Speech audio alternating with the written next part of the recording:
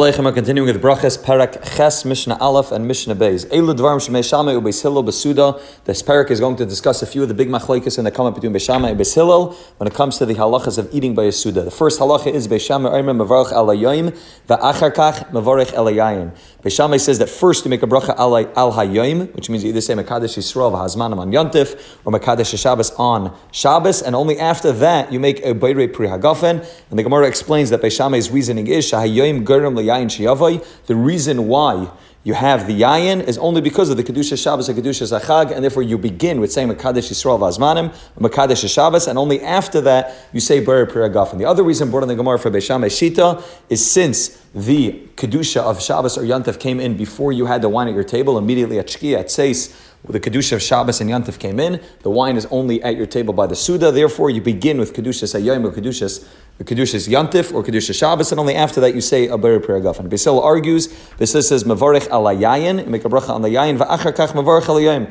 First you say Berei Pri Hagafen, the way we do in Kiddush, and only after that you say Mekadesh Yisrael v'Azmanim or Mekadesh Shabbos, and the Gemara explains two reasons for Beis Hillel Shita. First of all, the only reason why you're making Kiddush is because you have yayin, you have the wine, although the Kedusha is the reason for the Kiddush, but the wine is what allows you to make Kiddush, and therefore you have the wine first, and you say Berei Pri Hagafen. The second reason is the bracha on yayin happens more commonly than the bracha of Mekadesh Yisrael v'Hazmanim or Mekadesh HaShabbos. Mishnah Beis. Beis Shammai omer noitam lidayim va'achar kach moizgen es hakos. Beis Hillel omer moizgen es hakos va'achar kach noitam lidayim. Beis Shammai and Beis Hillel have machlokes about exactly the order of washing one's hands before the Suda when it comes to being moizig the kais and eating the actual Suda. Beis Shammai says, and there's going to be a few machlokes in, we'll try to make it simple and clear. Beis Shammai says you first are noital yadayim, and only afterwards are you moizig the kais, and then afterwards you eat. And the Gemara explains that Beis Shammai holds, first of all, that it's usher to be mishtamish with a kais,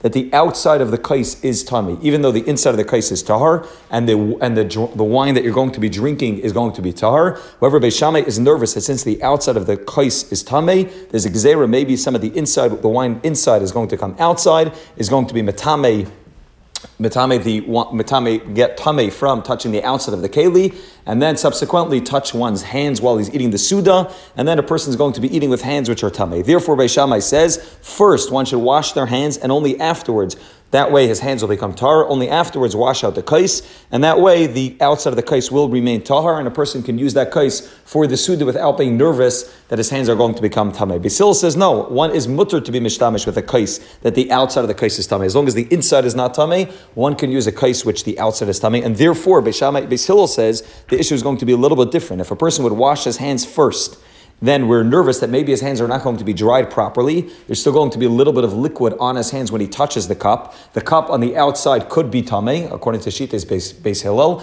Therefore, the water which he touches, which is still on his hands because they're not dried properly, will touch the outside of the cup, become tamei, and then subsequently go ahead and be metamei his hands, and the person will be eating with hands which are tamei. Therefore, Beis Hillel says, first wash out the kais, and then only after that wash one's hands for a Suda, in order that you're eating after you already finished with the cup. You finished with the cup which the outside is tamei. There's no longer a chashash of your hands becoming tamei. Wash your hands, make sure they're tahar, and then you can go ahead and eat the Suda without being nervous about the chashash that one would be eating with hands or tamei. Take off the natilas yadayim Suda. You want to make sure that there is no break of drinking out of a cup where the outside is tamei before eating the Suda, and therefore Beis Shammai and Beis Hillel argue about what the proper order would be, and this is totally in their machlokes about whether it's mutter or not to use a cup which the outside is tamei and the inside is tar. Have an amazing night.